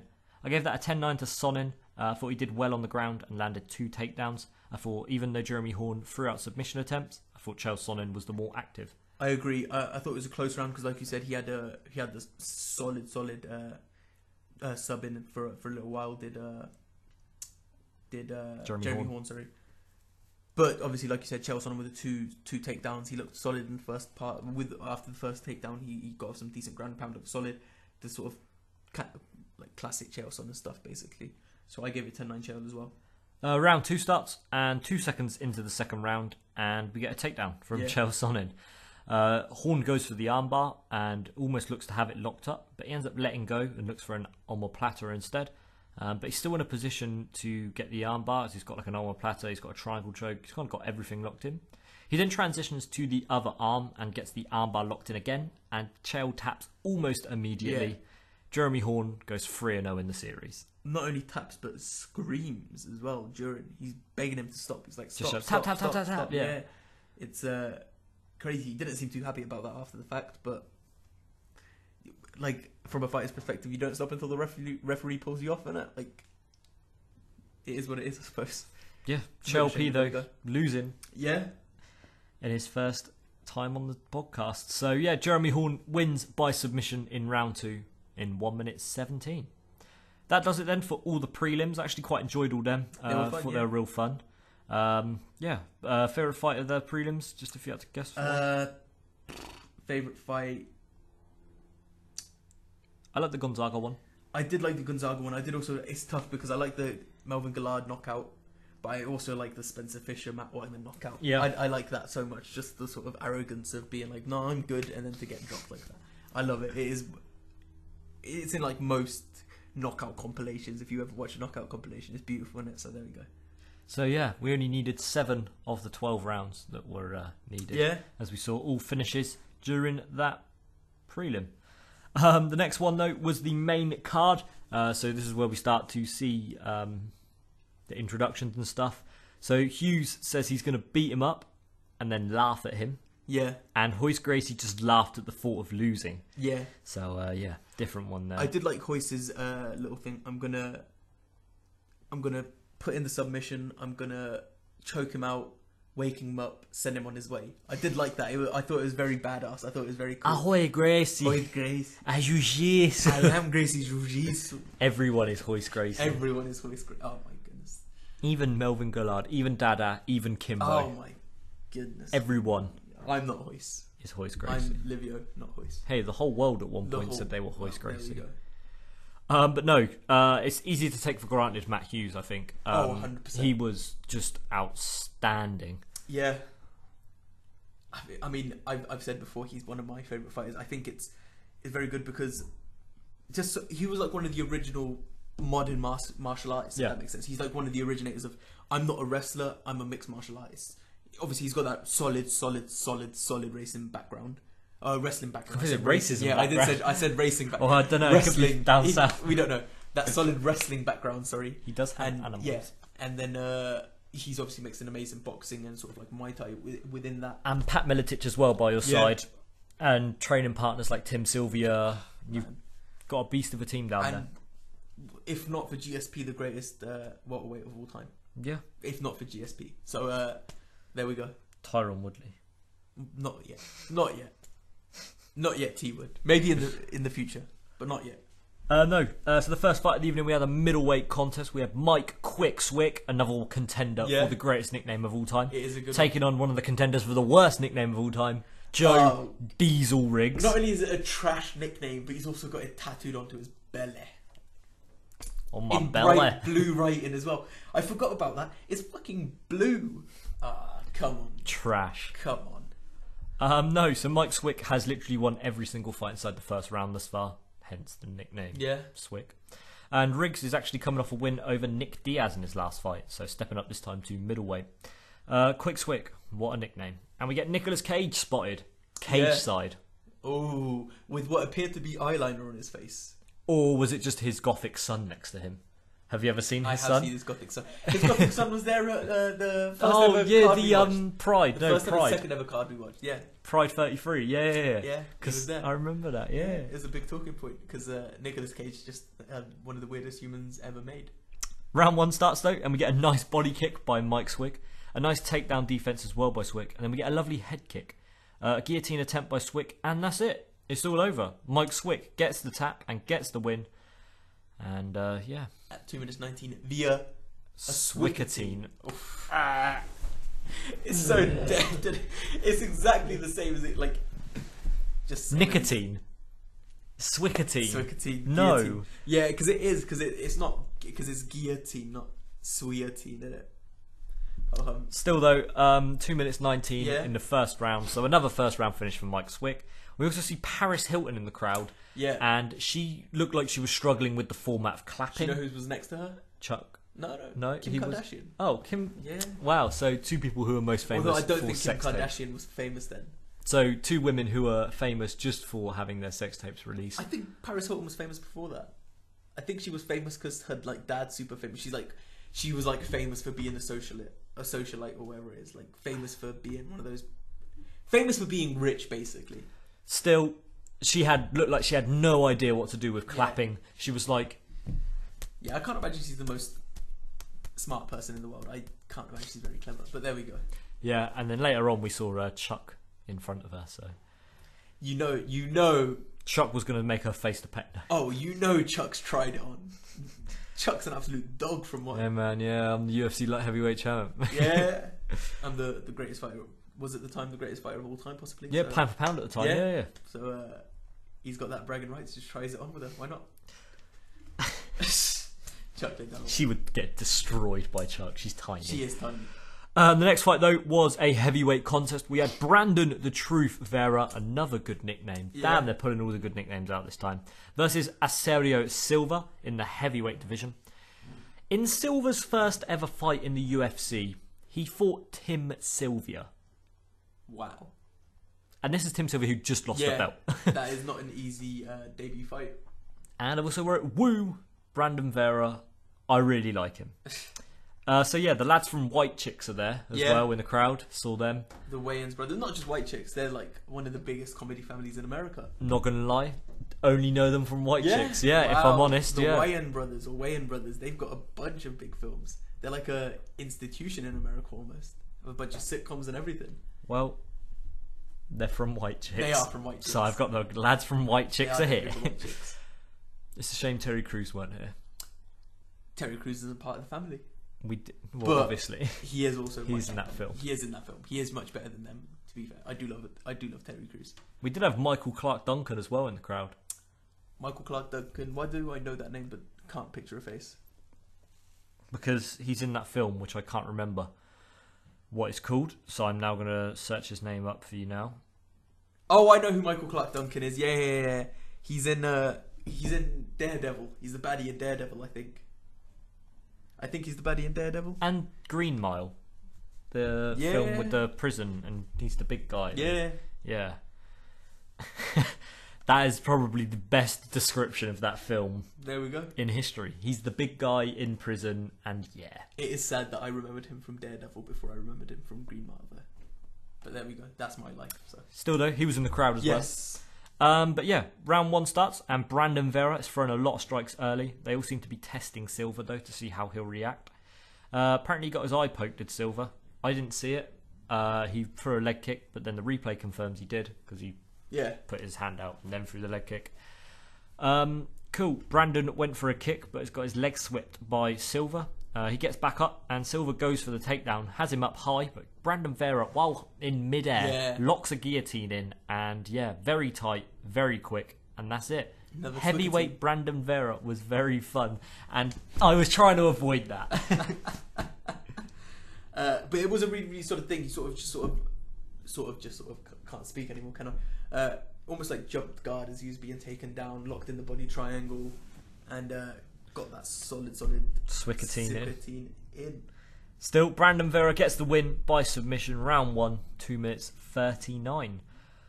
After the fight, Joe Rogan wanted him to call out Chuck Liddell, and he's like, if you want me to fight Chuck Liddell, I'm okay. down to fight him, And then Joe was like, so you want him? I don't mind, I'll fight whoever. I think this was the time where the UFC were definitely trying to push people to fight. They were pushing Brandon Vera, 100%. Yeah, they want, and obviously Chuck is the man in it at the time, so why not push Chuck? Or why not have someone fight Chuck in it? But there we go. Next fight was a welterweight contest. I had to stop myself from saying, why not have someone fuck Chuck? You want to fuck? I want to fuck Chuck. Fight Chuck. Fight. The next fight there was a welterweight contest. We had Diego the Nightmare Sanchez take on John Alessio. Sanchez is coming in fresh over a win over Nick Diaz. Sanchez's record was wild. He was the Khabib of the previous era. In terms of performances, maybe not, especially takedown wise. But yeah, in terms of records, solid ass record. Yeah. I'm not going to say fuck Mazzagatti as he did well earlier. So here's Steve. Mazzagatti. Here's Steve. Round 1 starts and Sanchez shoots, but Alessio sprawls really well. Sanchez lands a right hand whilst rushing in. He goes for the takedown again, but John Alessio is able to defend it really well. Looked like Alessio rocked him then, but Sanchez just dropped for a takedown. Alessio looked for the Kimura, but stands up, once again defending a takedown. Sanchez is now 0-4 for takedowns, as Alessio stuffs it again. 0-5 as he's trying here for a takedown. He's trying to hide the takedown now. 0-6 as we get another decent sprawl. We get a nice 1-2 as well by John Alessio to close the round out. I gave that one a 10-9 to Alessio. I wrote it's hard to score. Sanchez failed in the takedown attempts, but he was the only proper active fighter. But I gave it to Alessio as he landed a decent 1-2 at the end. I agree. I think Alessio didn't do much other than, like you just said, that little one, that 1-2. But I would not be surprised if a judge gave it to Sanchez. I think Sanchez was the aggressor. They did. They gave him 30-27. They did. I wouldn't, like I said, I wouldn't have been surprised. I disagree with it because, like, I think now it's a little bit different, and it's weird when we're scoring it from like a standpoint that we're in now, if that makes sense. Because now it's based on aggression, but effective aggression, like not just striking, effective striking. Like you can jab someone 1,000 times, but if none of your jabs do any damage, or they all hit the chins, or they all hit the forearms or something, like that's not hurting someone. And Sanchez just constantly going for a takedown isn't necessarily damaging Alessio, but it is aggression. I think at that time that's what people went for. They went for aggression. I think, anyways. I can't remember how they used to score it back then. Yeah, it was kind of the story of the fight, really. It was kind of how the fight went the whole time. Like Alessio just defended. You don't picture Diego Sanchez in fights like that. You hear Diego Sanchez and you think the crazy, fight we saw the other week. You think crazy fight, but he's also down to give us grind the win out. Yeah. Round 2 starts and 0-7 now for Diego. Now, does that count as a takedown as Alessio went for a guillotine? I'm going to say no, as he actively went for the guillotine instead. So 0-8. But Alessio gets straight back up after the takedown anyway, as Sanchez gets out the submission. We get a left hand by Diego, which connects. 0-9, 0-10, and Alessio is catching him with the jab as well too now. Really solid throughout this round, I thought the jab was. We get a nice right hand by Diego. Diego tries to rush him, but Alessio lands that jab almost every time he runs in. 0-11, the defense is crazy good. And then 0-12 to close out the round. 10-9 Alessio, I think the jab is working good, and I personally think Diego's losing. He's pushing the pace, but he's not doing anything. Yeah, I agree. I think this round was a little bit more obvious in my opinion than the first round. I gave it 10-9 Alessio as well. But it was strange because Eddie Bravo disagreed this time, Yeah. and he went to Sanchez. Yeah, I mean, again, like, it wouldn't annoy me if you went Sanchez's way. I personally just think Alessio did a little bit more. He defended the takedowns, went for a submission attempts and stuff like that, through strikes, which is slightly more than he did in the first round, so I gave it 10-9 Alessio. Round 3 starts, and we go 0 for 13. The takedown attempts are looking really lazy now. Diego runs in, gets caught with a jab, and misses a takedown again, so we're 0 for 14. We get a flying knee attempt by Alessio, and that's it. We get our first takedown of the evening. Diego Sanchez is now 1 for 14, ladies and gentlemen. Alessio literally though, and then Diego gets his back after transitioning really fast. Alessio though just walks over to his corner and is watching them demonstrate how to get out of the choke, and then is like genuinely watching and talking to them the whole time. Alessio then starts to try for a straight armbar, but it doesn't work. Sanchez is actively looking for the choke, and as soon as he hears that 10-second clacker, decides to just strike constantly. I gave that a 10-9 Sanchez, and he might just steal the fight. Second was close, and they could give it to him. Yeah, I agree. I gave it 10-9 Sanchez as well. And like I said, like you said, like I could see it going Sanchez's way. I genuinely could. But I still personally thought Alessio wins the fight. I thought he won as well. But I also think when someone wins that last round, it unfortunately sticks in the judges' minds more. I think it would be interesting to like have fights scored by 9 different judges. Yeah. Like, it would be really interesting to me to have 9 different judges and they'd all see it a little bit differently. But is what it is, I suppose. And we all know what happens, or at least we know what happens. Those of you that haven't watched the card yet don't. But so the official decision came in, and Diego Sanchez won the fight by unanimous decision, 30-27, and 2 judges 29-28. I wrote, what? 30-27? Ha ha ha ha. All the crowd also thought that Alessio won, booing Sanchez every time his name was mentioned, every time that he was on the screen. Which, let's be real, is rare. Sanchez is a much loved figure in MMA, especially back then. Yeah. So, and imagine going 1 for 14 on your takedown attempts and winning a fight. Like once you're like 0-6, 0-7, 0-8, you begin to like give up in it. You're like, this hasn't happened to me. Let's just throw. And hands. He only got the takedown because he went for a flying knee. It's not like Diego Sanchez isn't down to throw hands as well. That's the like weird part. Diego Sanchez is like down to just trade, but for whatever reason he didn't want. This was early Sanchez. This is unbeaten, cautious Sanchez. The next fight though was the co-main event of the evening. Were you expecting this, the co-main event? Dean Lister taking on Alessio Sakara in the light heavyweight division. Cool, we get another Alessio. Hopefully this one gets the win. Also, Dean Lister's nickname is the Boogeyman. So, hopefully don't eat too many worms. Round 1 starts, and both men land early. We need to clarify that, because I can't imagine too many people remember the Boogeyman.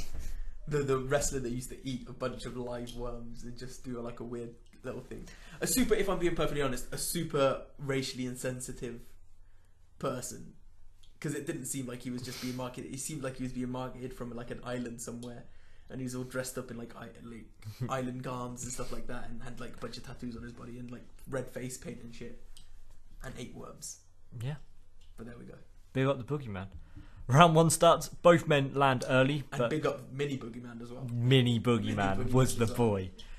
Round 1 starts, and both men land early, but Lister gets a right in. Lister goes for the takedown, but pulls guard like straight away after failing. Sakara yanks his arm free after a submission and is still on top. Lister then gets a slick triangle choke him and gets the tap and wins. Dean Lister gets the win by submission in round 1 in 2 minutes 20. Very quick fight. Very quick fight. I mean, it's what you get. I don't think Alessio Sakara was like a jiu-jitsu player. I think he was like a stand-up guy. Fight, exactly. Like now. Exactly. So, makes sense to take the stand-up guy down and choke him out. Yeah. What more can you say? That does it then for all the other fights. We got the main event now. We have Matt Hughes taking on Hughes Gracie at a catchweight 175-pound fight.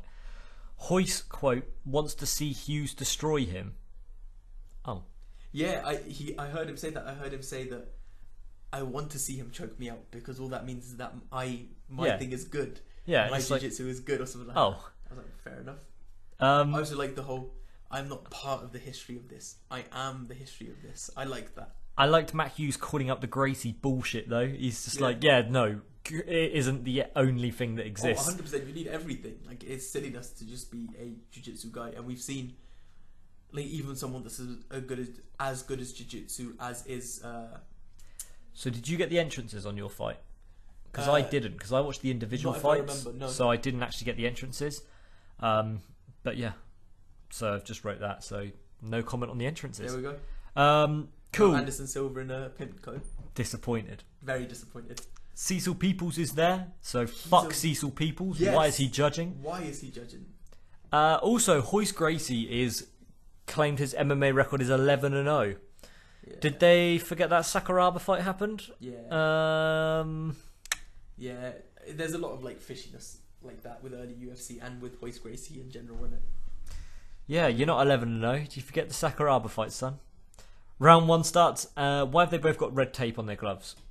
One should be the red corner, one should be the blue corner. Don't give me this, oh, they're even bullshit. Hoist throwing out all them strikes. I've wrote, is this Bellator 149 again? Oh my goodness. Hughes beautifully gets Hoist to the mat. Strikes is an overstatement for what he was throwing, though. Okay, he was like, just throwing feints. Yeah, it was nothing special. But no, Hughes beautifully gets Hoist on the mat using one of Hoist's own techniques from the early UFC days. Matt is happy to be sat in side control and then ends up moving into crucifix. We get a half guard now. Nice by Hoist this time. Hughes has a Kimura and Hoist's face during that submission the whole time. Goodness. He was so calm. So calm. He stretched the arm out. It looked snapped. It looked... His palms had done a full 360 rotation. His hand had been rotated, and I genuinely mean a full... Say your palms facing up. 360 it and have it facing up again, and then maybe do another like 180 or something. Like, that's how many times it was mad. It was disgusting. And his face the whole time was just as calm as anything. But that's what, you know, like anyone other than like a jiu-jitsu like 3rd degree black belt like Hoists or whatever it is would not be able to handle that. 23rd degree. Do you know what I'm saying? Like, anyone other than like a proper jiu-jitsu black belt would not be able to not panic in that situation. Like, you know, Hoist has been in that situation before. Like, you know, his brothers and his cousins or whatever it is have put him in that situation. Hughes then gets his back after a beautiful transition. He flattens him out, and then Hughes starts to land some huge ground and pound. He sits up on back mount and destroys him. He goes so much more faster as Hughes. As soon as Big John says, Hoist, you need to work, then he just turns it on, and that's it. Matt Hughes gets the win in round 1, 4 minutes 39, and shows that the new school of MMA had come through. Exactly, and that's why he's he just proved it, innit? Like we said earlier, he's one of the originators of that sort of or he was one of the first guys that showed how important it is to know a little bit of everything and not just be really good at one thing. I thought it was hilarious. They showed the Gracie family. Yeah, and the old man just sat there. Julio Gracie did not seem happy. He must have been like 102 at this point as well, innit? He could not have been happy, but there we go. He was just sad, just looking sad, off. Though. It is sad, and I understand why it's sad, innit? Because like MMA is so heavily intertwined with Gracie Jiu-Jitsu. I hate that I laughed at it. It was just hilarious. He was just sat there, just looking off, happy. like, oh. He wasn't happy, and I suppose if you're like just a casual fan, and I'm sure there was a bunch of like casual fans. Like, who is this man? Yeah, exactly. Do you know what else was weird? When they went into that main cup, how many friggin' douchebags were doing the devil horns? Oh, did you see how many people were doing? Are you sure it's not rock or rock horns? I think that's what it is. Yeah. It is rock, but it's the devil horns because like rock stars do the whole sort of devil thing. Yeah. So many people were doing the like rock fingers, the devil horns. I was just like, that's the douchiest hand symbol in the world. Like, come up with something else in it. Now though, it's the shaka, innit? Now people do the shaka. Oh my goodness, it never changes, innit? But no, one thing that did make me laugh as well, though, not just the Gracies being sad, but Tim Sylvia. He kept it up. He walked into the ring to celebrate with Hughes with his belt on. Yeah. As always, Tim Sylvia never took that belt off. There's a rumour that when he won the belt, he actually slept with it on. And he would literally go to bars and things just wearing the UFC belt, being like, yeah, I'm the UFC champion. Why not? Like, if you're the champ, why not? He literally wore that thing everywhere at that time. No, though, Matt Hughes gets the win by TKO in round 1 of 4 minutes 39. They showed Chuck Liddell in the crowd, and he's happy that Hughes won. Then they asked Hoist Gracie, will you fight again? And he goes, maybe. Yeah. and we know that he did fight again. Beat Sakuraba and then tested positive for steroids and said, I don't know what they are. Yeah. And then the fight didn't get overturned. What happened there? And then beat Ken Shamrock in Bellator. Yes. Which we watched. We did watch, his only win by strikes. Yes. Although a fishy win, shall we say, with the whole He kicked me in the dick! But there we go. You know what you did, you son of a bitch! Frank. Ken, sorry. I don't get them confused because I know which one's which, but I always get the wrong name. Ken is something else, man. It is something else. He kicked me in the dick! I would not be surprised if we saw Ken fight again. Good lord. I would not be surprised if we saw Ken fight again. Good lord. But yeah, that's it for the card. Yeah, that does it then for this one. If we go into what we... no, we'll talk about... Did you enjoy the card overall? 100%. I really liked it. It's very rare that you find an old UFC card that people don't enjoy at this point. Almost all of them are really, really fun. It's just got everything. It's got names, it's got knockouts, it's got submissions. The fights don't last too long. It's fun because it's one of those cards that I don't think that the actual show itself, if that makes sense, the sort of display or whatever you would like to call it, is as good as it is now. I think now it's a lot more fluid. It's a lot more sort of like cutting edge and modern. It's quite clearly not as modern there because it's not modern. It's back in time, but it's still funny how you can just sit down and watch these cards in it because they float. Yeah, just so easily. So easily. But no, the next card then that we are going to be watching. Going to go ahead and reveal it to everyone now. We're going to be watching one from. Drum roll, please. Wait, I can't do a drum the roll. Elite XC. Yes. We are going to be going back and watching, and we're going to be watching a Kimbo fight. Yes. Yet again. Kimbo's second time? Second time, sorry. Yeah, second time on the podcast. But this time, it's not going to be a great road for Kimbo. No. We're going to be watching Elite XC Heat, where we saw the main event of Seth Petrozelli stepping up on literally like 10 hours notice to fight Kimbo Slice after Ken Shamrock pulled out. So we could have been watching Ken versus Kimbo here. Goodness gracious. The co-main event, we see Jake Shields defending his Elite XC Welterweight Championship against Paul Daly. We got Roy Nelson versus Andrei Arlovsky, Gina Carano, and Mario Hua versus Benji Radak. Yeah, decent enough card. I don't know if the prelims are anywhere. It says here they're unaired, but on the prelims, Chris Cyborg fights. Yeah. So it'll be interesting to see if the UFC has the prelims. If it has the prelims, you get to see the return of the record game. So yes, let's hope the prelims are there. Let's hope the prelims are there. It's been a while since I sucked at that game, so it's important that we let the world know that I'm still trash at that game. I mean, look at these names: Nicolay Curry versus Jorge Buchat. Would not get that. Oh, right. I want to look at them records. Ooh, I mean, we're more than welcome to. We're more than welcome to look it up, even if they're not there. Just guess them. You could just be like, hey, here's some fights that happened in that card, which we can't watch. There we go. Or review. But no, yeah, that does it then for the flashback card for this week. Obviously, so next week's going to be Elite XC Heat. Yeah. Moving into this week, we've got a couple of cards coming up for you guys. We've got the PFL 5. Should be an interesting event there. I think it's the lightweights and the light heavyweights which are going to be fighting on this one. So on the prelims on Facebook Watch, we've got Chris Wade versus Yuki Kawana. We've got Thiago Tavares versus Arthur Esterazulas in the lightweight division, both of them fights. And then the light heavyweights, we've got Dan Spawn versus Artur Alibotov. And then on the main card, we've got the lightweight Will Brooks taking on Robert Watley. In the light heavyweight division, we've got Maxim Grishin versus Rakim Cleveland. The lightweights, Rashid Magomedov is going to be taking on Luis Firmino. The light heavyweight division has Vinny Magalhaes taking on Brandon Halesley. And in the lightweight division, we got Jason High taking on Nathan Schultz. So just a quick notice on this one. Efren Escudero actually weighed in at 162 pounds. So officially his fight has been wiped from the records.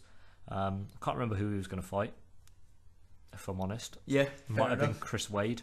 I'm not sure though now saying that. I regret everything.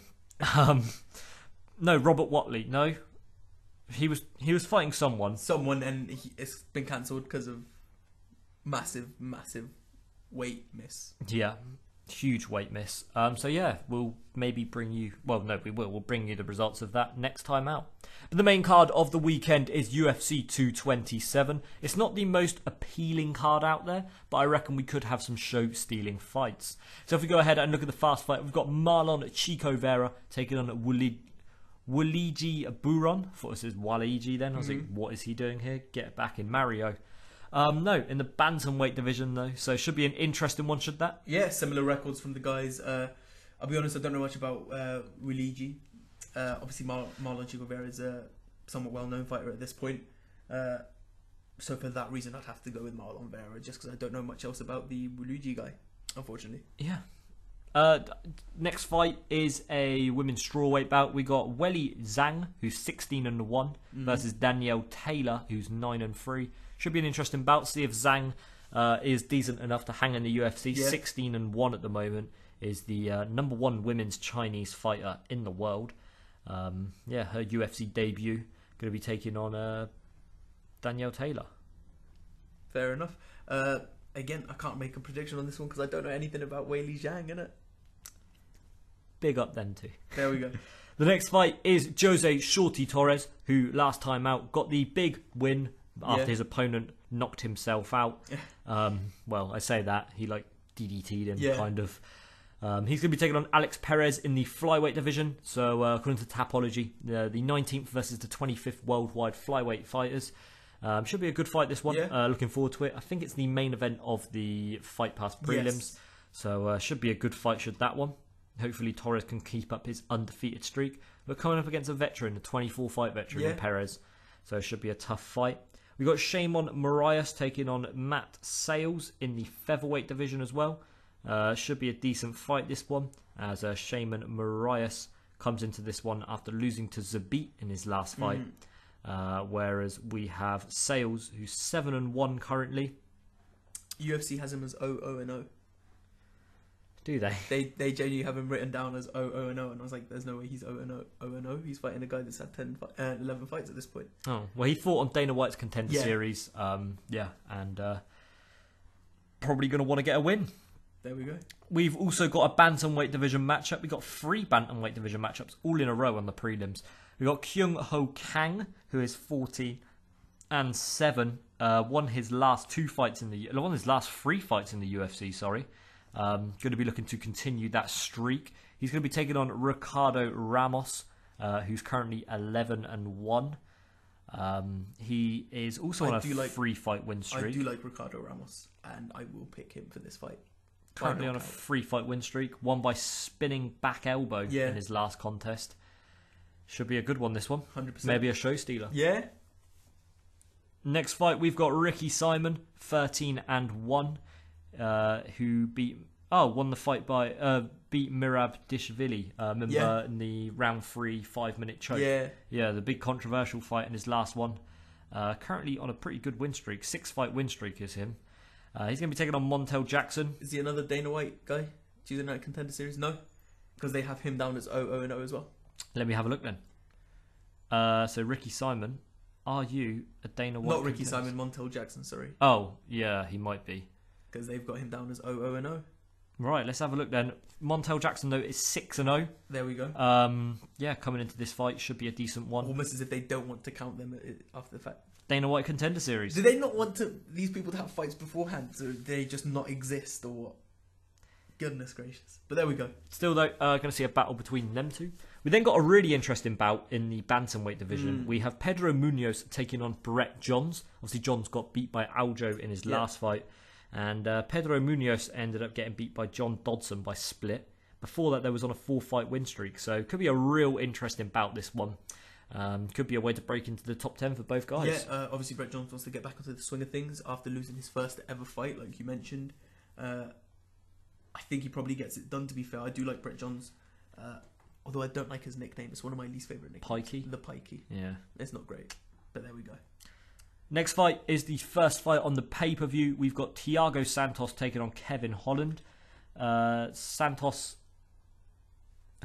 Kevin Holland, 0-0-0. Again. So potentially could be a Dana White Contender Series. Dana White guy. If I click on I'll have a look in a sec.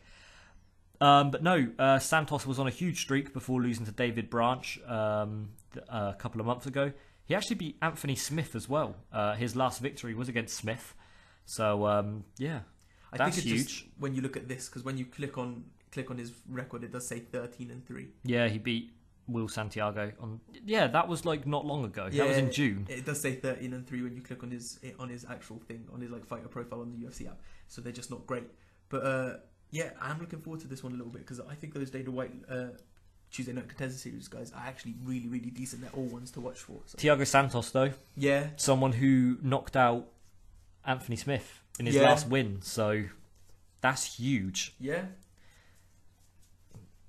It is, but it's also important to note that Anthony Smith is now up a weight class and he's looking like an absolute animal. So it might not be the same Anthony Smith that we're seeing now. Maybe Thiago Santos if he goes up. Thiago Santos could also be another animal, wouldn't it? So, but I don't think he'll ever go. Next fight, though, we have Polyana Viana taking on JJ Aldrich. Polyana Viana is 10-1 as a professional. Currently holds 1 win in the UFC. And it's her second fight on a pay-per-view card as well. Yeah. Going to be taking on JJ Aldrich. Aldrich is 2-0 in the UFC, 2-1 in the UFC. 6-2 overall. Should be an alright contest in the straw weights. Now we move on to the heavy stuff and the good fights. Not to take away from the other ones, but bigger names. The bigger names, yeah. The featherweight division is going to see Cub Swanson take on Renato Cariano. What a fight this one is. Yeah, Cub getting back in.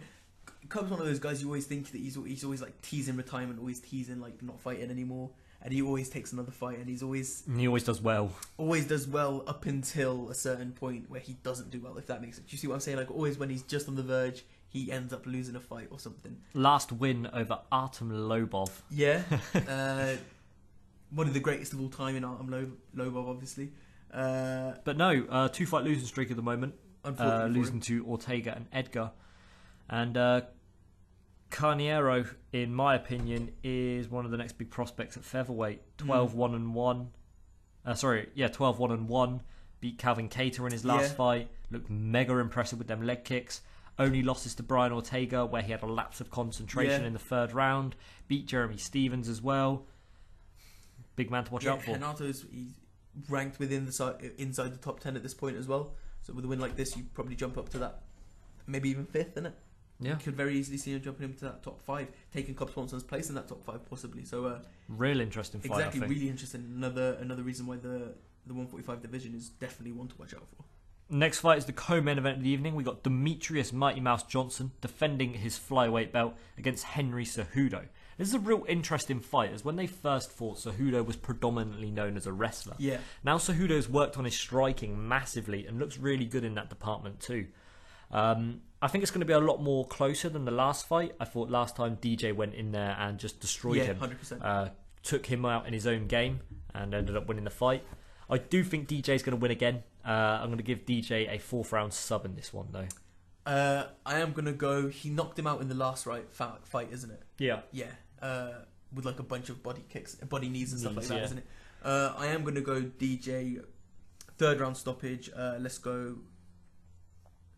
sub. I think he subs him again. I think DJ doesn't care. I think a lot of talk's been, like you just said, talking about that. Cejudo's improved. Yeah.